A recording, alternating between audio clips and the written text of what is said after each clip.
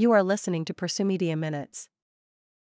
Here is the bottom line and above, from Pursue Media Weekly Newsletter, published on August 23, 2023.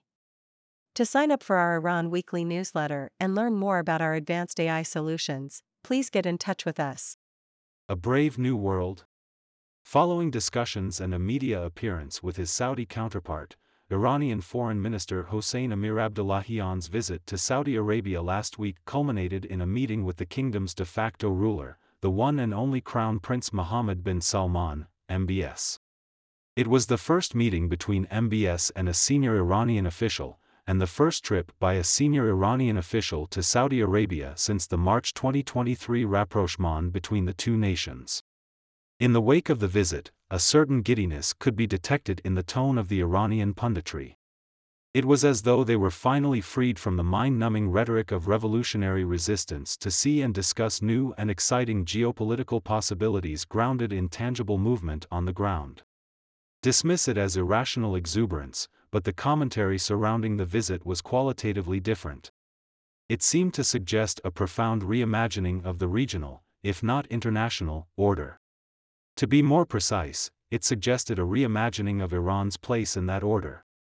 The Iranian media, which possesses remarkable leeway to debate issues, and often serves as a reflection of official thinking, lost no time in constructing narratives that might buttress the Nizam's decision to stick with the Saudi deal.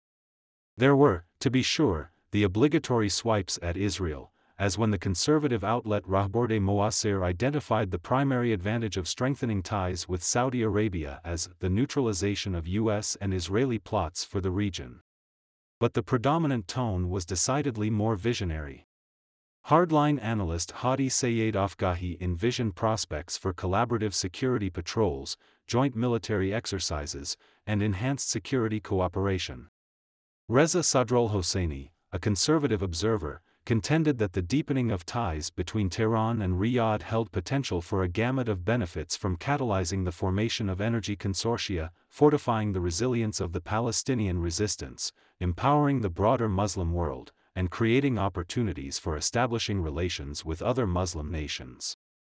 Hardline outlets enthusiastically shared images of a meeting between Iranian and Saudi military officials on the sidelines of Russia's Army 2023 International Military Technical Forum and Exhibition.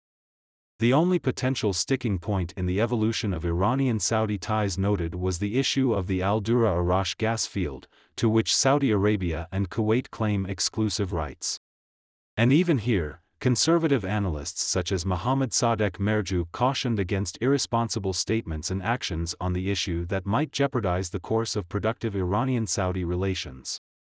In fact, as noted in our lead article for the week, Tehran-Riyadh Relations, Revolutionary or Progressive Approach, the importance of this story is that while no one was willing to ignore or concede rights to the gas fields, there did not seem to be any desire from any political camp to draw deal-breaking red lines around the issue. Such reasonableness would have been unheard of a year ago. Rather, judging from both the statements of pundits and officials, the emphasis was more on building upon the original intention of the deal, which was to enhance regional stability and security. As for the issue of the gas fields, the dominant tone was set by former diplomat Mohammad Hossein Malaik, who argued that if Iran's approach remained reasonable and cooperative, and mindful of its national interests, the issue could be resolved. Other conservative outlets remained optimistic, suggesting that the good offices of players like China, Qatar, and Oman could assist in resolution of the dispute.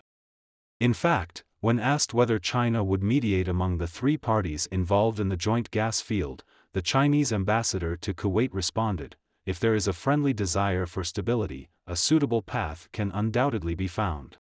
Interestingly, the sourest notes were from the reformist-leaning camp. Reformist politician Heshmatollah Falahat Pishe voiced his disappointment over the lack of tangible economic gains resulting from the renewed ties with Riyadh or membership in the Shanghai Cooperation Organization. Analyst Rahman Gahramanpour argued that the greatest obstacle to future Iran-Saudi relations was not the gas field dispute, but the fact that regional politics was not a bilateral game between Iran and Saudi Arabia, but rather a multilateral competitive one involving growing Arab ties with Israel, Turkey's expanding economic relations in the region, not to mention China's interests and equities that might cramp Iran's room for maneuver. Indeed, everywhere Iran turns, it is caught up in a cat's cradle of competing and conflicting interests of regional and international states. As we note in Look to East places Iran amidst Eastern power rivalry, Iran's plans to develop the port at Chabahar are inevitably complicated by China's relations with Pakistan and the development of the port of Gwadar. Media outlets from Khabar Online, an outlet close to the moderate conservative Ali Larijani to reformist Iran diplomacy, viewed China's intentions with suspicion, judging China's interest a much more closely aligned with Pakistan and the future economic potential of and access to Gwadar. And as for India, Abulfaz Zohravand, an international affairs analyst with a hardline stance, suggested that India's role in developing Chabahar would be limited by U.S. pressure and the problematic role of Pakistan, which has proposed linking the two ports. But overall, the prevailing tone was optimistic, even visionary, with talk of redefinitions of security in the region. This raises the obvious questions: after all these years, why?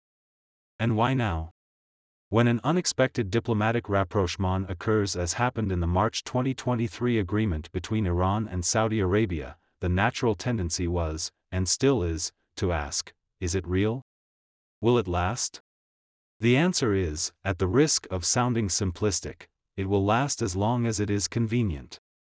It will last, in the eyes of Iranian and Saudi stakeholders, until it begins to hurt more than benefit their respective interests. We should be under no illusion that there has occurred some profound shift in the dynamics of interstate competition and rivalry. In Persomedia's analytic brief, Look East, or Look to Each Other, China's Foreign Policy Objectives and Iran-Saudi Normalization, May 10, 2023, we hypothesized that the shift in policy was a result of a hurting stalemate, in which both Tehran and Riyadh saw no way forward but along a path of cooperation. Simply put, both sides were feeling the economic and geopolitical consequences of their prolonged conflict, leading both parties to conclude that the status quo was unsustainable and unacceptable.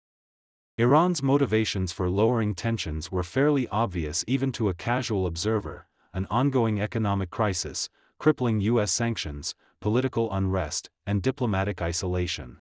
And although Iran's regional ambitions always have been hamstrung by geographic, economic, and political factors, now the military dimension is more important than ever. Precision-guided weapons and drone warfare make asymmetrical capabilities the new normal, not to mention traditional balancing behavior where states gang up on the aggressor. So, what's a self-respecting revolutionary power to do these days? In Robert Gilpin's War and Change in World Politics, 1981, he argued that an international system is stable, i.e., in a state of equilibrium, if no state believes it possible to change the system. Moreover, a state will seek to change the international system through territorial, political, and economic expansion until the marginal costs of further change are equal to or greater than the marginal benefits. But there could be more here than mere cost/benefit calculations. Indeed, things get really interesting when Gilpin quotes Henry Kissinger from A World Restored, Metternich, Castlereagh and the Problems of Peace, 1812-22, while powers may appear to outsiders as factors in a security arrangement, they appear domestically as expressions of a historical existence. No power will submit to a settlement, however well balanced and however secure, which seems totally to deny its vision of itself. A surprisingly social constructivist sentiment from an arch-realist. Is this what we see happening in Iran? Are Iran's pundits and political elites finally reimagining Iran's identity as compatible with working within the system as opposed to being rigidly and ideologically opposed to it? Is their reimagining a reflection of official policy? In a speech to Iranian diplomats in May, Supreme Leader Ali Khamenei insisted that Iran would not compromise its principles, but then went on to emphasize expediency, flexibility, and, dare we say it, pragmatism in foreign policy. It is clearly obvious to any informed observer that Iran has nowhere to turn, no avenue in pursuit of revolutionary resistance and systemic change that doesn't lead to greater economic hardship, isolation, and national embarrassment. Yes, there is still the possibility of inconveniencing shipping in the Gulf, or feckless funding of a militia here or there. But none of that will amount to achieving an archaic and, in many ways, medieval revolutionary vision. We can only hope that the Iranian leadership and its elites are finally seeing it the same way.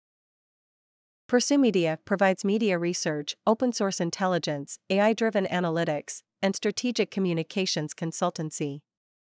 For more information about our advanced AI solutions or to subscribe to Pursue Media products and services, please get in touch with us.